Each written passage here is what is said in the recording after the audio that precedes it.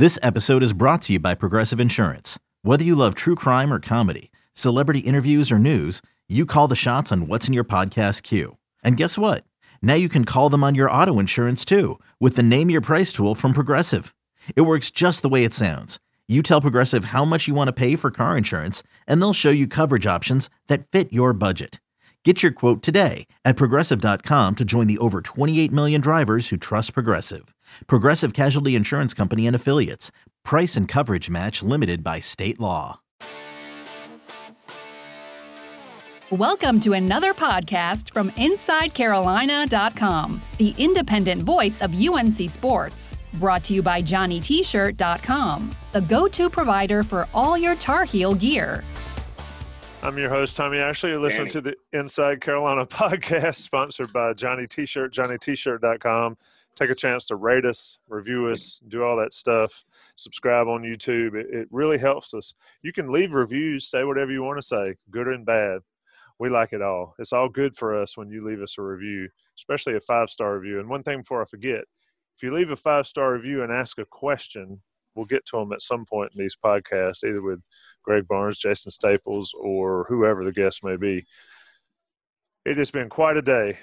Full disclosure, we're recording this on Thursday afternoon. There has been a football cancellation. A very big member of the defense is academically ineligible. I've got Greg Barnes and Jason Staples with me. If you're on YouTube, I'll let Jason's appearance speak for itself. I'm going to go to Greg first. Greg, I don't know which is bigger news for North Carolina. I think the second part is, first part, Charlotte cancels because of COVID. Second part, Miles Woolfolk is academically ineligible after graduating last December. Yeah, that's a good question. I think the Charlotte news is interesting just because it's the first COVID-related change-up, adjustment, if you will, to the schedule. And as Bubba Cunningham said Thursday afternoon, I mean, they knew something like this was going to happen. They didn't know when, but they knew something like this was going to happen. And I made mention of this in one of the message board threads. But in all the conversations I've had with people around the program over the last 3 months or so, nobody really seemed optimistic that Carolina would get all 11 games in, or even before the ACC announced the revised schedule, all 12 games in, just because of how things were going to play out. So here we are with this situation. But I kind of agree with you. I think that the bigger news for UNC specifically is losing, your arguably your best safety in Miles Woolfolk. He's a kid that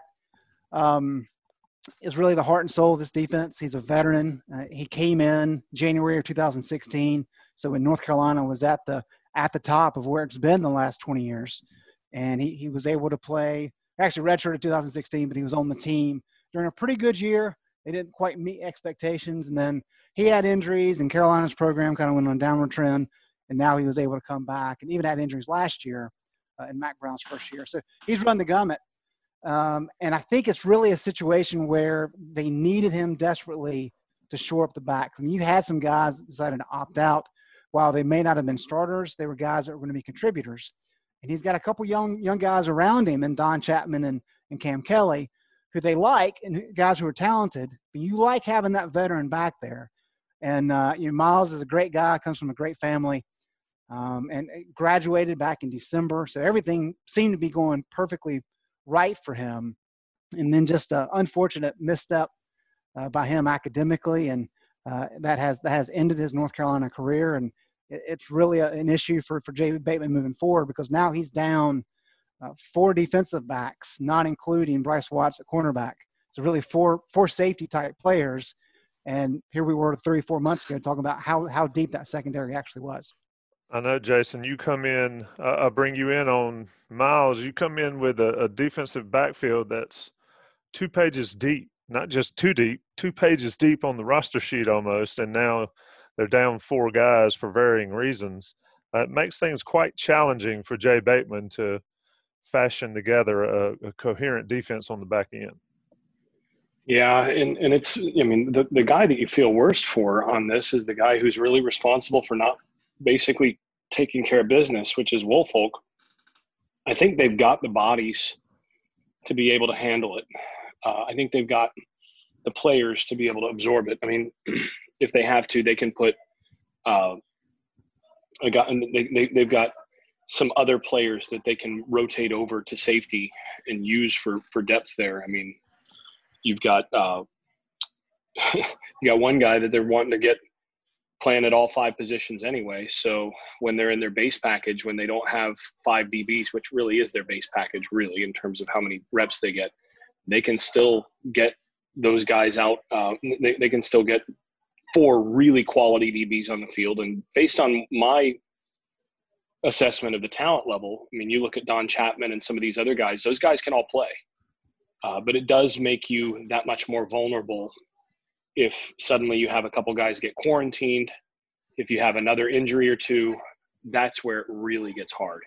And I think that's the thing to watch for as the season goes forward. And this is why it's so hard to win consistently, is this stuff always happens and you have to have the depth to absorb it. And I think Carolina does still have pretty good depth in the secondary, but this is, just one more sort of paper cut, bigger than a paper cut. This is a big deal because I really like Woolfolk as a player and as a leader on that team. And, it's a big loss. Greg, when you talk about losing, you mentioned the leadership aspect of it, and Carolina's got some young talent back there. That's almost, to Jason's point about the bodies that can cover it, the leadership, like you mentioned earlier, but I think that's the biggest thing. I mean, not only leadership on the field, but leadership off the field. Handle your business off the field. Grad school work, do whatever you got to do and handle your business. And he fell short of that. Nobody feels worse about it than he does, I'm sure. But, I mean, leadership comes in many forms, and he lacked there on that off-the-field version of it. Well, coaches talk all the time, and Mack Brown is included here, about the importance of building a culture. And that really begins with the players. The coaches set the principles and kind of the guidelines, the framework, if you will. But it's the players that really kind of have to live up to it. And what you want is you want a guy like Miles who has played a ton of games over various years. He's been through some highs. He's been through some lows. He's dealt with injury. He's dealt with adversity. And he was really a guy coming in that they thought, you know what, we do have some young pieces in the back 7, especially in the secondary, and we like those young pieces, but we need somebody to really make sure they kind of come together and gel and understand that things are going to be hard sometimes, and things are going to be tough, and things may not be fair, but you got to deal with it.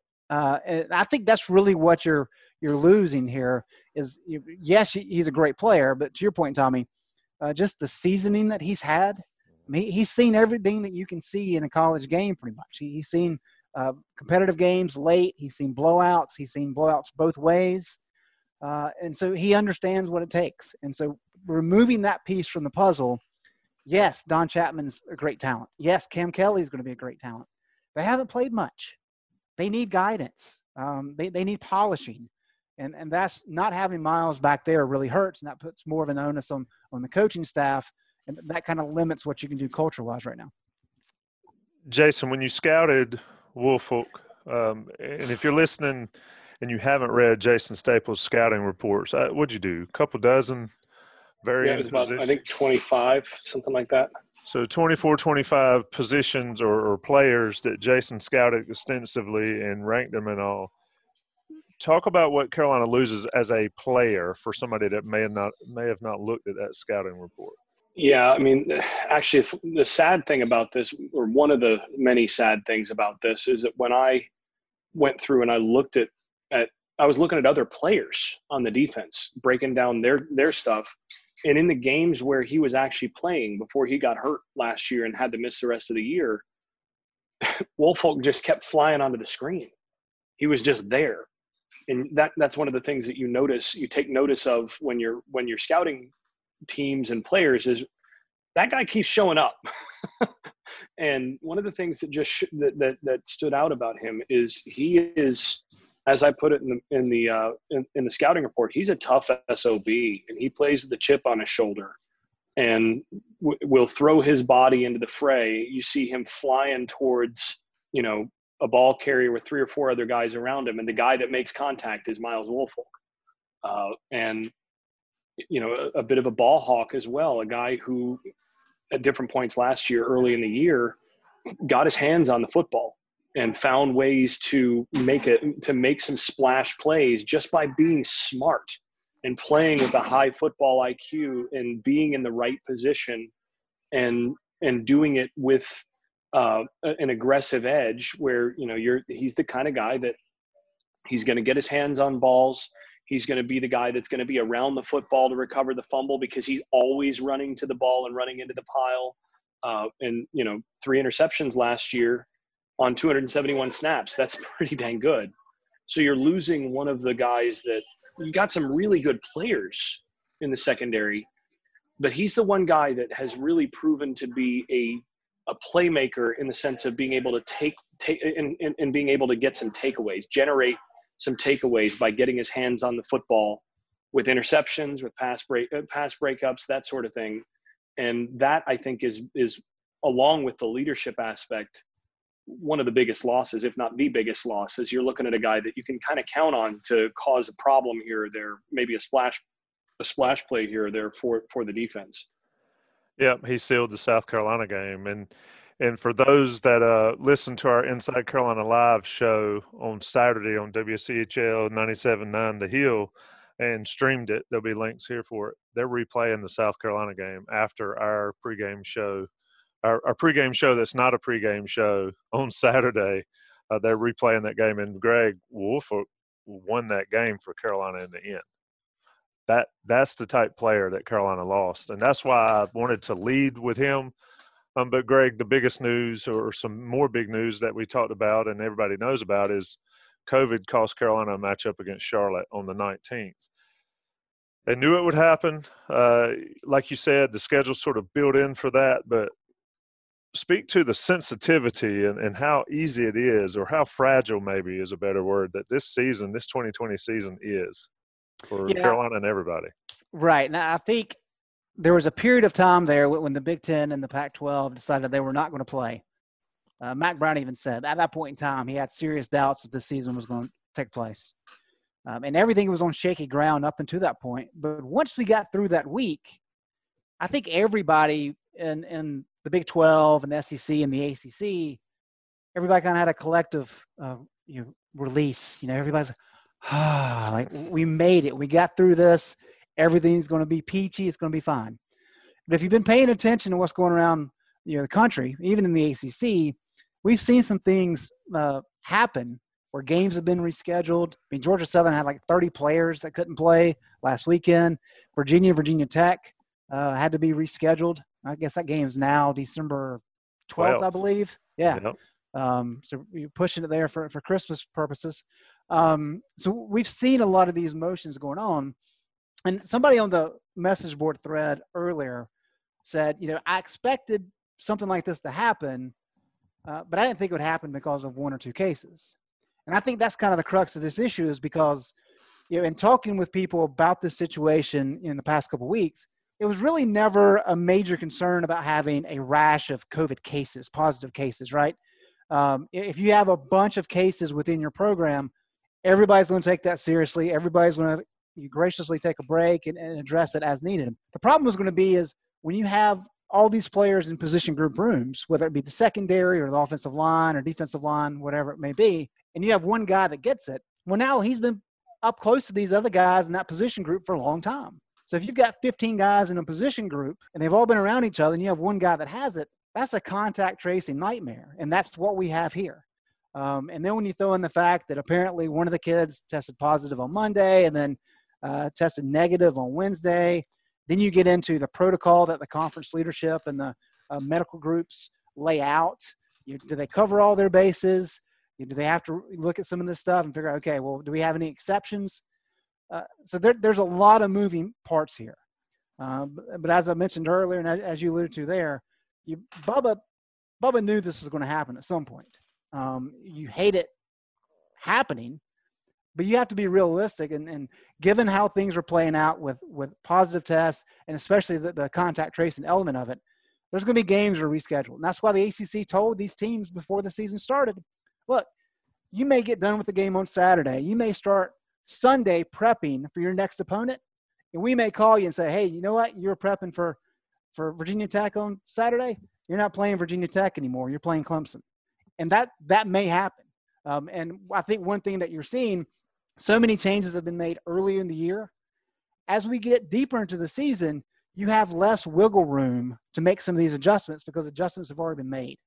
And so I think with the Virginia Tech game, that's one where now it's being added to the end of the season. So as we lose these opportunities for flexibility, how does that going to affect how these schedules shape up? And that's what the ACC office is having to deal with right now. And I can only imagine it's a logistical nightmare. Well, Buck made a good point on our Slack channel that we all talk, Inside Carolina folks talk about, is with Virginia Tech and Virginia on December 12th. And that forces, unless they're going to play the ACC championship game that day with them playing too, that forces ACC championship game to the 19th, right, Greg? And then thus opens up another open date or available date to reschedule some games. Right, and that's one of the challenges. And as I said, the ACC has been quite open in saying we have to be flexible, we have to adjust. The end goal is getting somebody ready to play in the college football playoff. And so as long as you get everything accomplished and give your team or teams enough time to prepare for the playoffs, that's all they're worried about. Jason, let me bring you in here. As far as a player, from a player standpoint, how difficult is it to be that flexible during a college football season?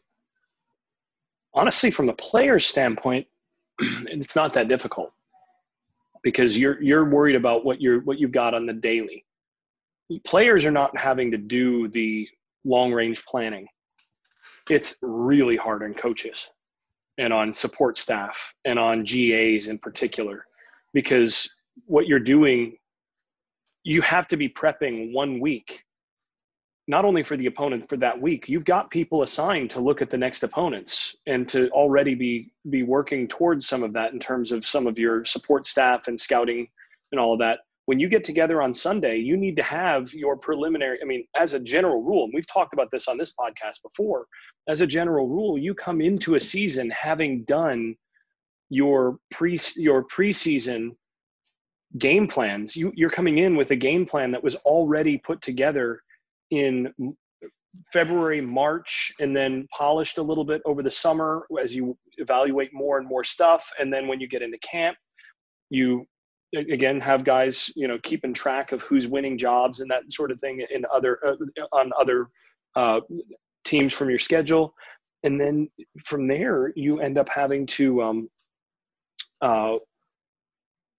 when you get together on Sunday, the week of the game, so you finish Saturday, you grade your tape, you do all that. When you have your coaches meeting on Sunday, you're already starting with preparation so that you're not starting from scratch with the opponent. You already have a lot of stuff that then you have to update as you're watching stuff and you're looking at stuff as a staff and you're starting to finalize game plan stuff. And then by the time you get through Monday, you basically have your game plan set. Well, now all of a sudden your schedule changed. So that means you don't have all the preparation that for some of these teams, you didn't prep in the off season. And then you're going to find out with 1 day's notice, or basically 0 days notice. You get a phone call on Sunday that the opponent's changed and now you're playing a team that wasn't on your schedule before. Now you have to basically start from scratch. Or if you're a team with a lot of resources or really highly organized coaches, and that might happen, you've got some other people in your program that are actually keeping an eye on other teams and doing potential preliminary game plans and that sort of thing for teams that you're not even going to play.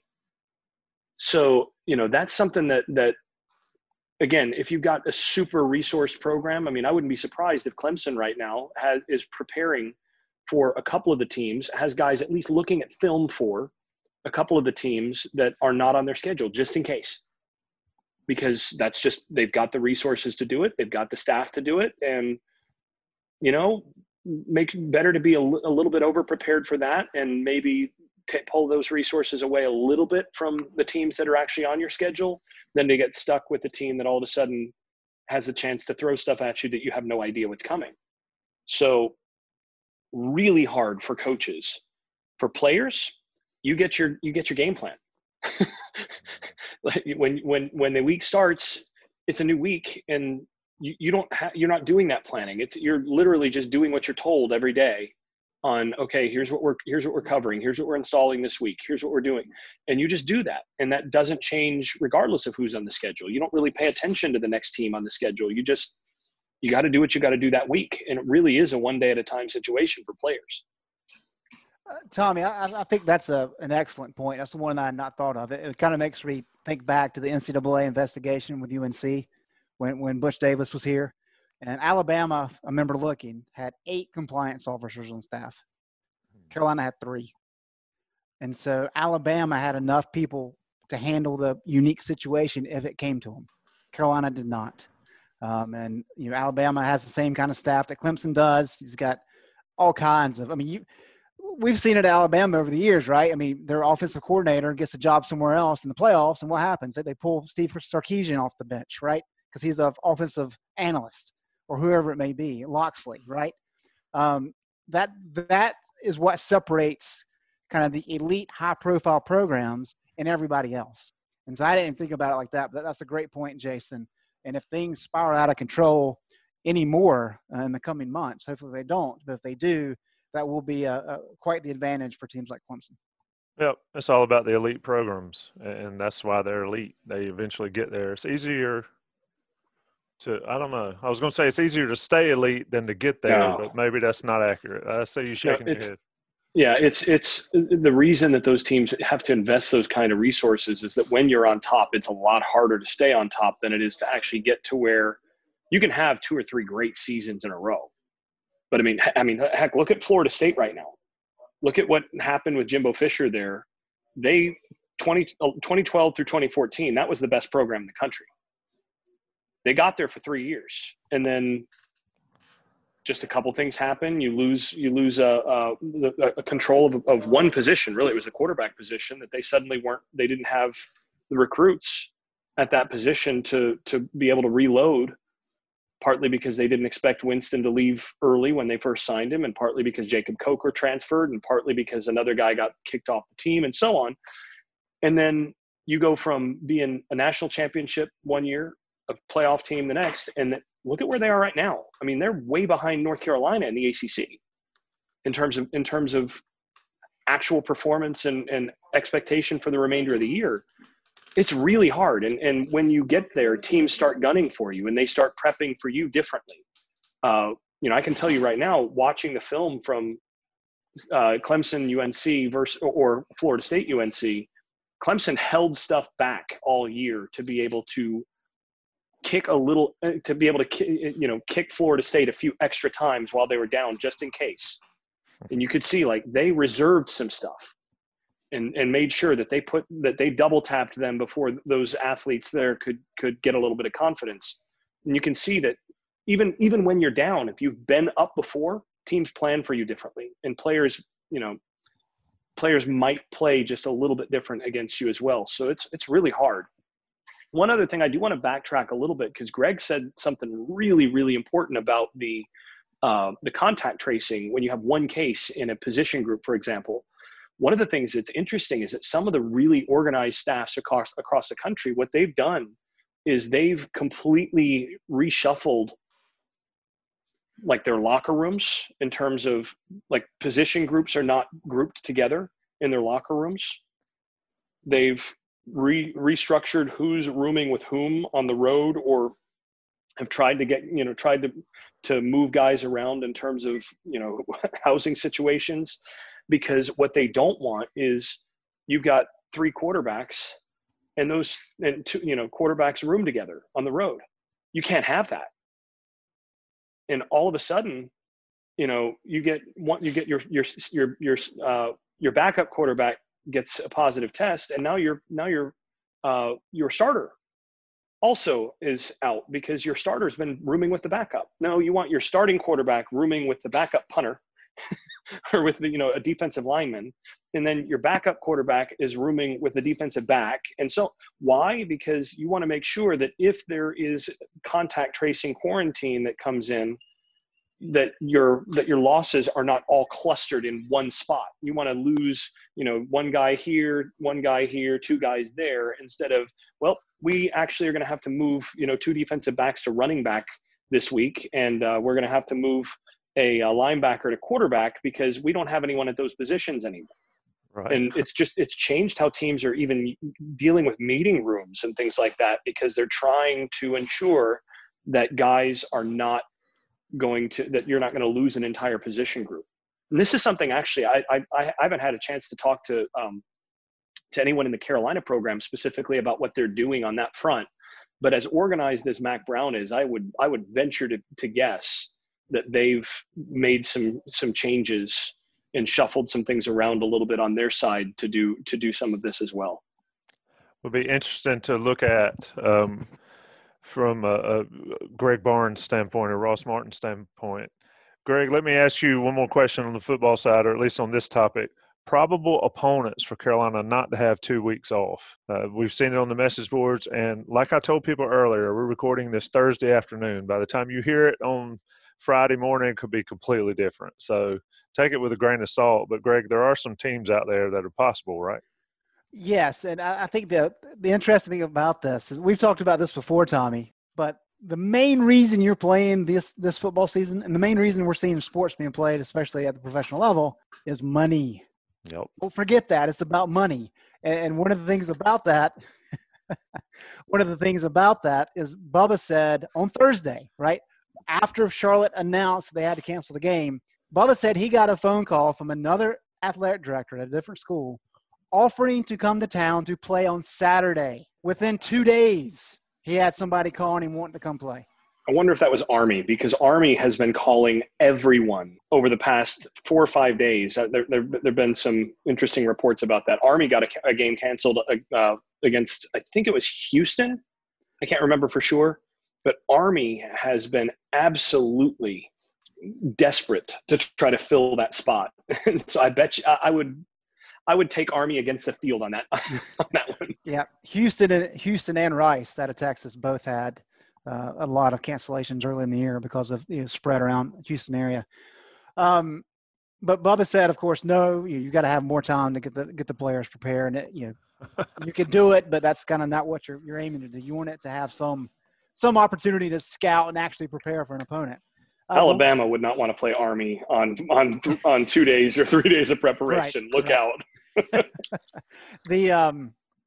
So what you're left with is, okay, the ACC guidelines, right? You have to play the game, if it's non-conference, within the ACC school's home state. It doesn't have to be a team from in-state, but it has to be played within the home state. And then they have to be willing to meet the ACC guidelines for COVID protocol. Those are the two big hurdles. So when you start looking at just kind of local schools, there's really nobody. I mean, the MEAC, for example, they've suspended their season. So that's North Carolina A&T and North Carolina Central. They're out. Appalachian State, I believe, is playing Campbell this weekend. Those teams are out. ECU's playing somebody this week. They're out. So really the only local team that you could do that's actually playing is Coastal Carolina. And they, of course, went out to Lawrence and beat Kansas last weekend. They're available to play, and that's really the only one within the region. But when you kind of get out of the state, or out of the Carolinas at least, you've got teams like Marshall, who has an open date, Middle Tennessee. They've come to North Carolina before. Navy, which is really a dumpster fire. We've touched on that before in their opener against BYU. And then Western Kentucky. And Western Kentucky's got a good team. So those are kind of the main teams that are available. And so if Bubba's really pushing to get a game played on the 26th, he certainly can do it. It's just going to be a matter of how quickly they can get that set up. And it's got to fit within the other team's schedule in terms of there not being too many long straight stretches of games, if you will. Coastal Carolina, for example, I think their second bye week is like October 10th. So while they'd be giving up one bye week on September 26th, they would turn around and have a bye week 2 weeks later. That sounds like that'd be a pretty good fit. That'd be a pretty cool game. But we'll just have to wait and see how quickly this comes about. That is sounds like that could be a probable. But like I said, by the time you listen to this podcast on early Friday morning, it could be set, it could be decided, or it could have been blown off by now. I'm going to take a short break, talk about Johnny T-Shirt and JohnnyT-Shirt.com. They're sponsors of the podcast, sponsors of Inside Carolina, great friends of Inside Carolina, and great friends, therefore, of our Inside Carolina subscribers. You get all sorts of deals.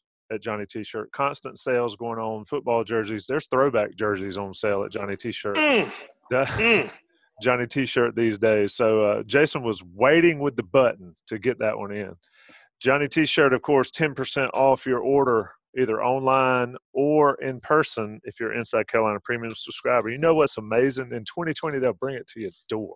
It's amazing to me that I could call somebody and they'll bring it straight to my door, or get on the internet and they'll bring it. Johnny T-Shirt. Shop them. They're local. They need your support. As always, support them, support Inside Carolina Podcast.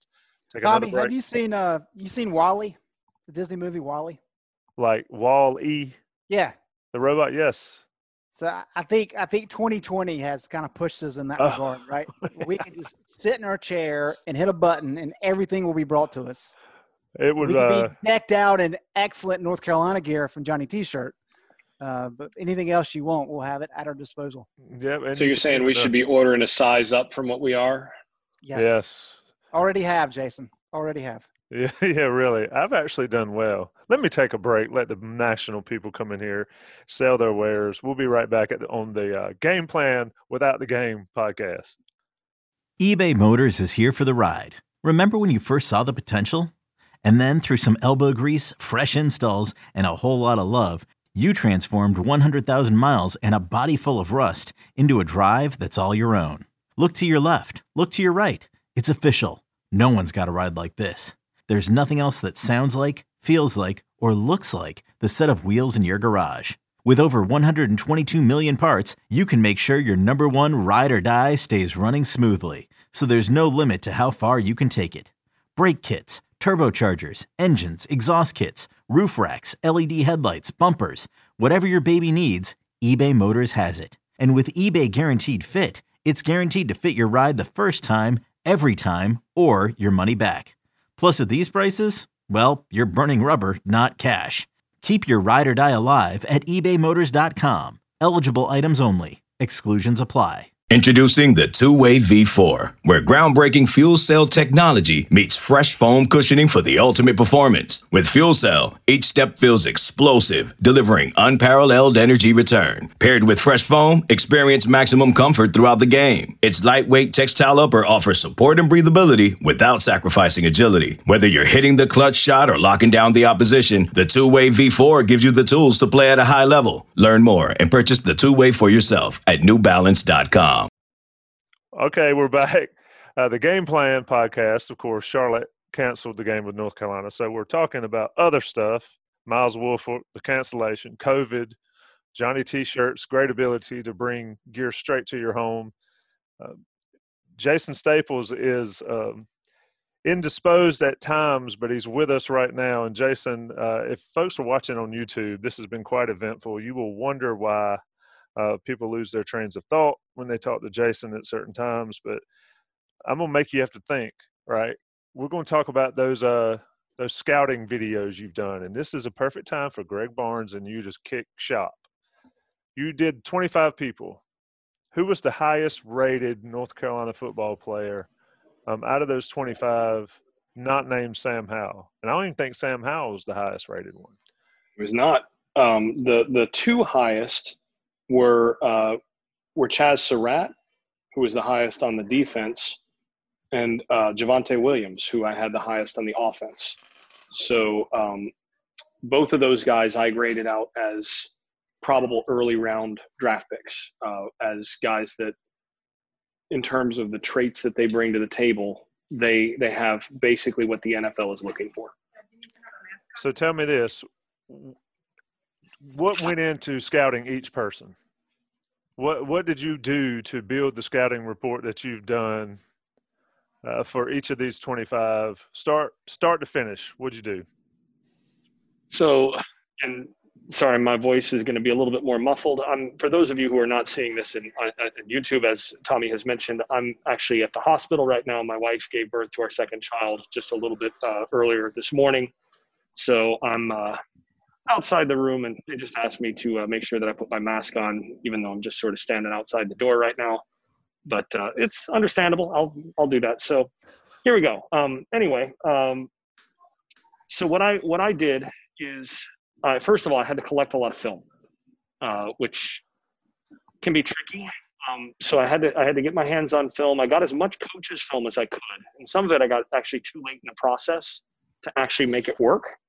And the best thing that I could do was to use broadcast footage. And for some players, that's not that bad. I mean, if you're scouting a linebacker, for example, broadcast footage oftentimes is going to give you quite a lot.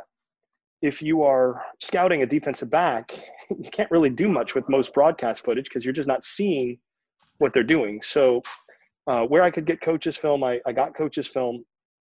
And then I put together templates based on how NFL teams and also a lot of college teams apply very similar scouting scales, but I basically applied standard NFL scouting scales to each position group, so that basically there's a set of traits that different coaches value at those position groups, and they want to assess how good a player is at this or that trait. And so you have that scale, and then you have an overall scale based on how that player projects at different levels. So essentially, I put those templates together, and then from that point, it's a matter of just breaking down and watching a bunch of film, a bunch of games, and you watch the same plays over and over and over again to see, okay, what do I see from this player? What happens when they ask this player to do this? What do I see when this player, thinking about Chazz Surratt, what happens when you watch, say 2 games and you're just watching Surratt and you're going back and you're winding it back and you're taking a look at Surratt in each play, and then you go, what was his job? Okay, so that's his job there. Okay, he did his job. Okay, so how quickly did he trigger? Okay, and then you assess that for various plays, and you get a feel for what that player is able to do. So you spend some time watching the film, and you basically isolate where that player's strengths and weaknesses sort of fit together. And then from that point, what I would do is I would actually write out my impressions. So if you're looking at, for example, I'm pulling up my Chazz Surratt one here. You start to notice specific strengths, and it's like, okay, what jumps out? And you've got strengths, weaknesses, different things like that. And with Surratt, the thing that jumps out most of all, and this is true even when I first watched Surratt at linebacker in practice, was one of those, like, you kind of, your eyes kind of pop open, like, whoa, this guy moves so smoothly for this position. And he's a big guy. He's about 230 pounds, and he moves like a safety. Okay, so already rare speed and agility, you put that in the plus column. And then, okay, so how well does he then apply that? I want to see various games where he's been asked to cover slot receivers or quicker players. How well does he handle that? Where are some weaknesses, or where are some strengths? Where do those show up in those cases? So I want to look at specific plays where that happens. And then I take my notes on that, and I put that down on my strengths. And then you start to notice, okay, how well does he pursue? Those sorts of things. And you go down and you check those off. And then I'd do my little write-up, strengths, weaknesses. And then I'd try to assess, okay, what's best case scenario?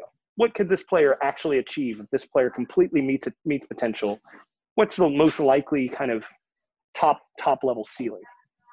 And then for some of these players, I actually went back, and this is something that I just have done for a long time. Anytime I do scouting, I actually have a library. So this is one of the things that when I'm doing scouting of high school prospects, I have a library of former high school prospects who then went on to success in college, in the NFL draft, and the NFL. So that it sort of keeps you honest to say, okay, what does a superstar look like at this position? Because every high school player's tape looks fantastic when you're watching their highlights. But when you watch Adrian Peterson's highlights, it's different from watching even most 5-star running backs in any given year, right? You might have 2 or 3 5-star running backs in a given year. Then you watch them, and then you watch Adrian Peterson, and you're like, okay, that's a 6-star. That's what that looks like. Okay, so that's what a top level player looks like at this position. Or you go and you find, a corner, and like I added Jalen Ramsey as one of my, if there's a longer corner this is what a great high school prospect who has some length at the corner position looks like. And so I'll watch that and then compare, what do I see? So somebody like Chaz Surratt, I'm looking for other people who have similar size profiles, similar size speed profiles, that sort of thing. And then I go and take a look at the tape and say, okay, who does he play most like? And how does he compare to some of these guys? And so then I try to get a comp on the basis of that. So for Surratt, I felt like the closest I could come was Ryan Shazier. And then from that point, it's a little bit of projection. And then at the end of all this, I edit together a video of various clips that try to show specific things, narrate over that video, and that's that. So it's a pretty involved process for each player. Jason, Tommy missed the most pressing question, and I'll have to work with him on his radio hosting skill set. I bumped my head on the turnip truck. That's right. That's exactly joke. Right. I'm guessing since your child has been born, you've already been able to run the baby through some drills. How would you evaluate your new addition in terms of, are we looking at a wide receiver like Papa, or are we talking more offensive line, defensive tackle type? Well, considering that there is, at this point, is still no female football at that level, I would guess that this one probably ends up in another sport. It's 18 years away. At that point, I'm not sure we're going to have college sports. I mean, being completely candid, I just don't know that we've had a higher education bubble for a long time. And COVID-19 has begun to show some of the real weaknesses of that we're already showing a little bit, but a lot of that's been that much more revealed. And you look at some of the changes that are coming down the pike, who knows what's going to be coming in 18 years. But this one, I'm sure will be introduced to quite a few sports. And speed golf. You going to introduce her in speed golf? This one, just like the other one, will be out with me on the golf course by 2-3 months old, and they'll be better players than me by about 7 or 8 years old. So nice.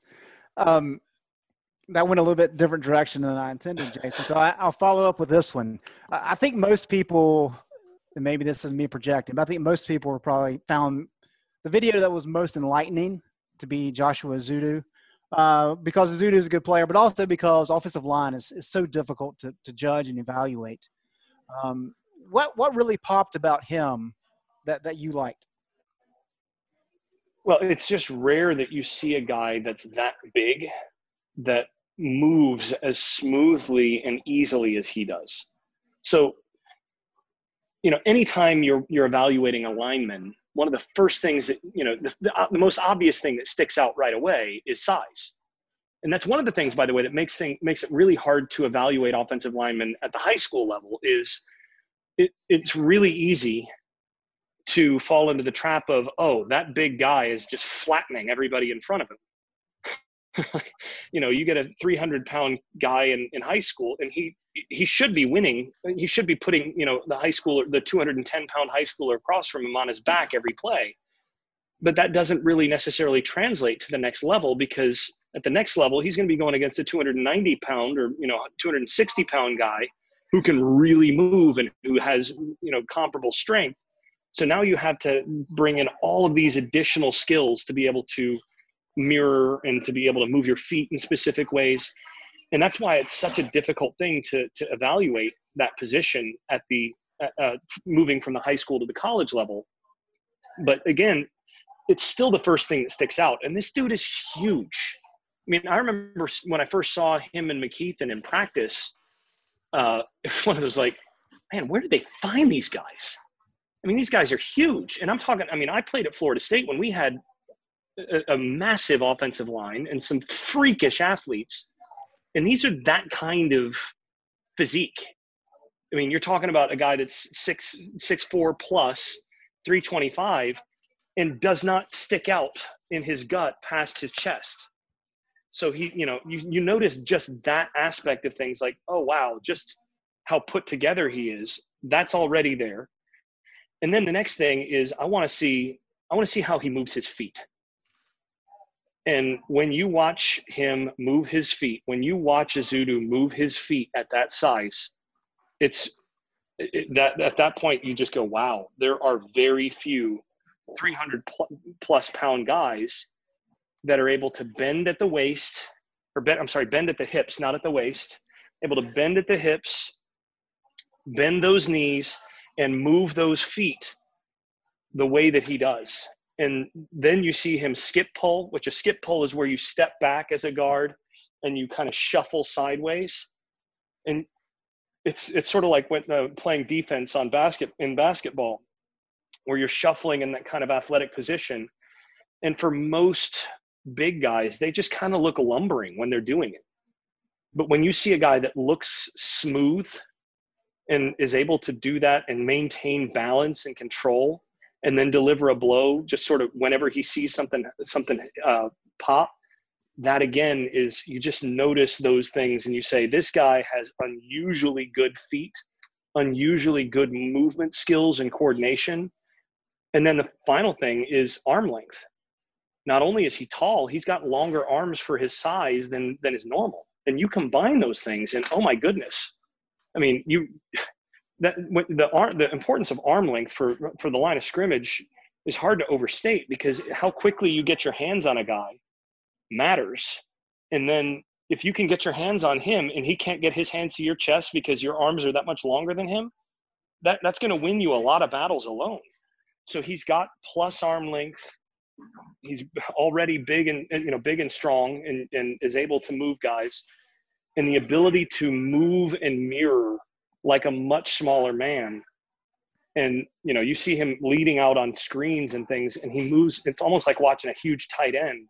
And you go, man, that is a rare talent at that position. And he's a guy that, I mean, you don't see a whole lot of guys like that in college football. And I think he's a potential first rounder at the position, quite honestly, because the combination of size and movement skills are really unusual.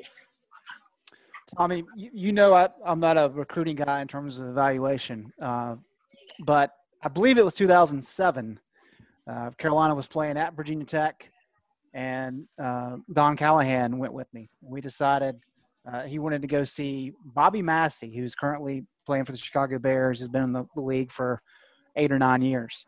But he was playing for Lynchburg Christian Academy, which is a private school up in Lynchburg. And they played at Liberty's Stadium, which even back then was incredible.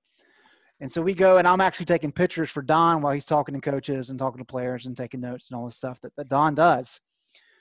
And with it being a kind of a small private conference, I mean, there was a lot of kids out there playing defensive line for the other team that were probably 5'10", 200 pounds or so. But here you got Massey, who's 6'6", 315, and he could move. I mean, he was an athletic guy, 6'6", 315. And he was just throwing these kids around like rag dolls. And I realized at that point in time, he didn't have to have any technique whatsoever. He didn't have to have any athleticism whatsoever. He was so much bigger than everybody on the other team that he was just kind of swatting them away. He wasn't even having to work very hard. And so when you see that, and then you kind of see how difficult evaluating these guys can be, especially when you're projecting them from high school to college. But even then, from college to NFL is another big step. So I find it fascinating watching Jason break these down, because it's just it's an eye that I don't have. But when you hear him explain it, it kind of pops on screen for us. I recommend everybody listening, if you haven't looked through Jason's evaluation clips, do it. It's a good way. Hey, you got a Saturday free now, right? So it's a good way to spend your Saturday if you're not watching the ball games. Yeah, and learn a lot. And you can learn a ton from Jason and all those videos. The play breakdowns and all that. But if you want to get deep into the weeds and understanding the game, check out Jason's 25-player essay on evaluations. Great stuff, Jason. You're going to win the MVP for today's podcast, because you are literally in the hospital hours after your wife gives birth to your second child, and you're still doing this podcast. I mean, a lot of Inside Carolina workers could step it up like you, man. This place would be something. I'm going to it's brutal. folks that don't know Mr. Staples and know that it could not be more hilarious seeing this. If you're not watching on YouTube, you got to at least check it out. Look at it. Jason, I'm going to cut you loose, though. I'm going to let you go. Greg and I are going to talk a few more minutes, but I'm going to relieve your anxiety about doing a podcast in a hospital hallway and let you go, man. I appreciate you coming on, though. Yeah, and it's always fun, guys. On behalf of everybody, Jason, congratulations. Appreciate Absolutely. it. Thank you, guys. We will pour one for you. Tall glass I could use it, guys. I could totally use it. See you, Jason. See you guys. All right, Greg, let's wrap this up. People that stayed with us get a few little nuggets. We like to keep the shows separate. I know some people have recommended we keep the shows separate, but some days they're newsworthy. And some news that we thought maybe would come out today, Thursday, is North Carolina basketball schedule. At least we got a firm start date, right, Greg? We do. The original start date was November 10th, and that's been up in the air for months now. But as of yesterday, NCAA Division I Council announced that November 25th is going to be the official start of the 2021 basketball season. That is the Wednesday before Thanksgiving, for everybody wondering. And so by really where we're at, Tommy, is by pushing the season start back 15 days, all of a sudden that entire schedule becomes compressed. And so North Carolina, for example, Carolina had a game against College of Charleston scheduled for November 13th. They had a game at Hawaii for November 20th. And then, of course, you've got Maui, which had been scheduled for the 23rd, 24th, and 25th.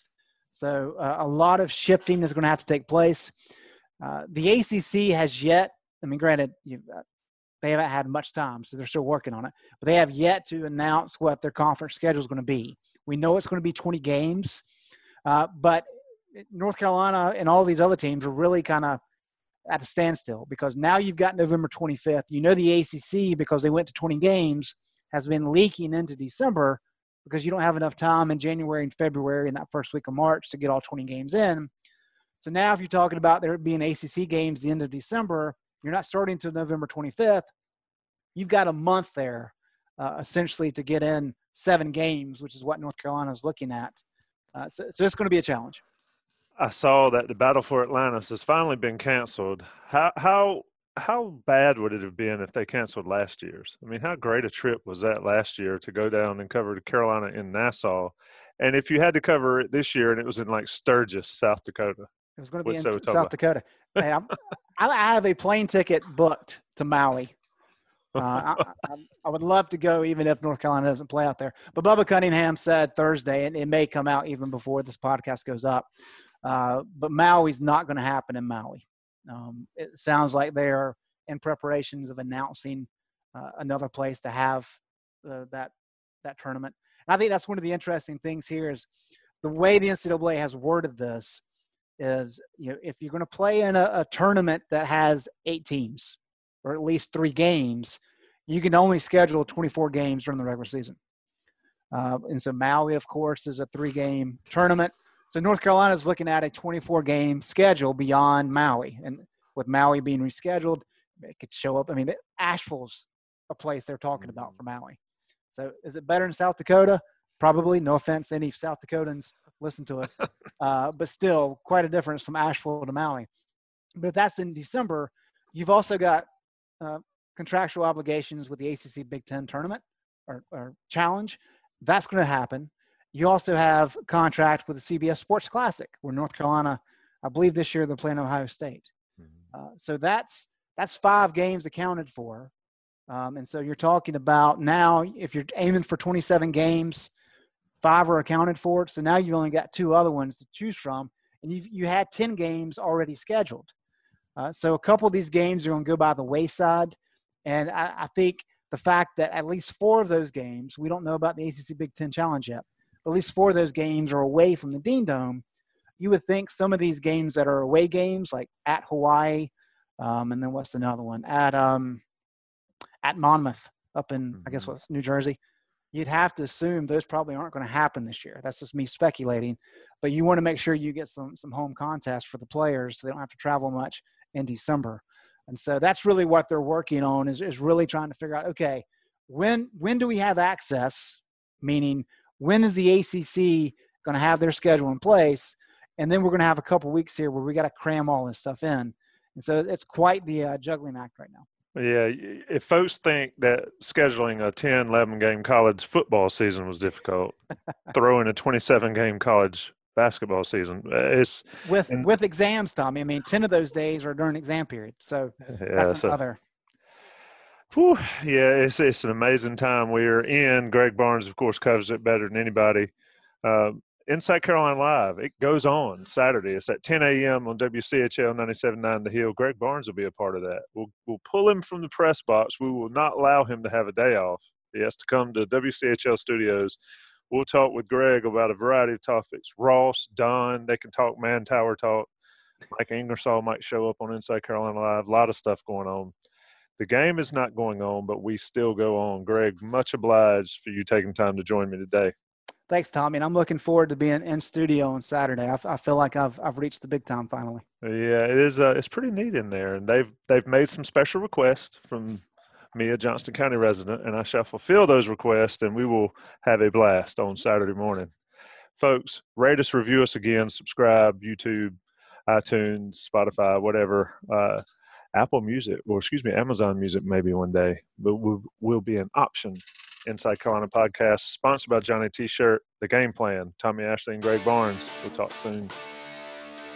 Thanks for listening to another podcast from InsideCarolina.com. Brought to you by JohnnyT-Shirt.com. Where to go for your next Tar Heel gear purchase.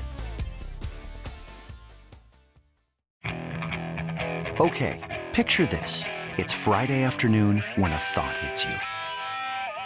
I can waste another weekend doing the same old whatever, or I can conquer it. I can hop into my all-new Hyundai Santa Fe and hit the road. Any road. The steeper, the better. Because my all-new Santa Fe is available with H-Track all-wheel drive, so I can hit the trail without a worry in the world. Heck, with 3 rows and best-in-class rear cargo space, I can pack the whole family in with all our gear.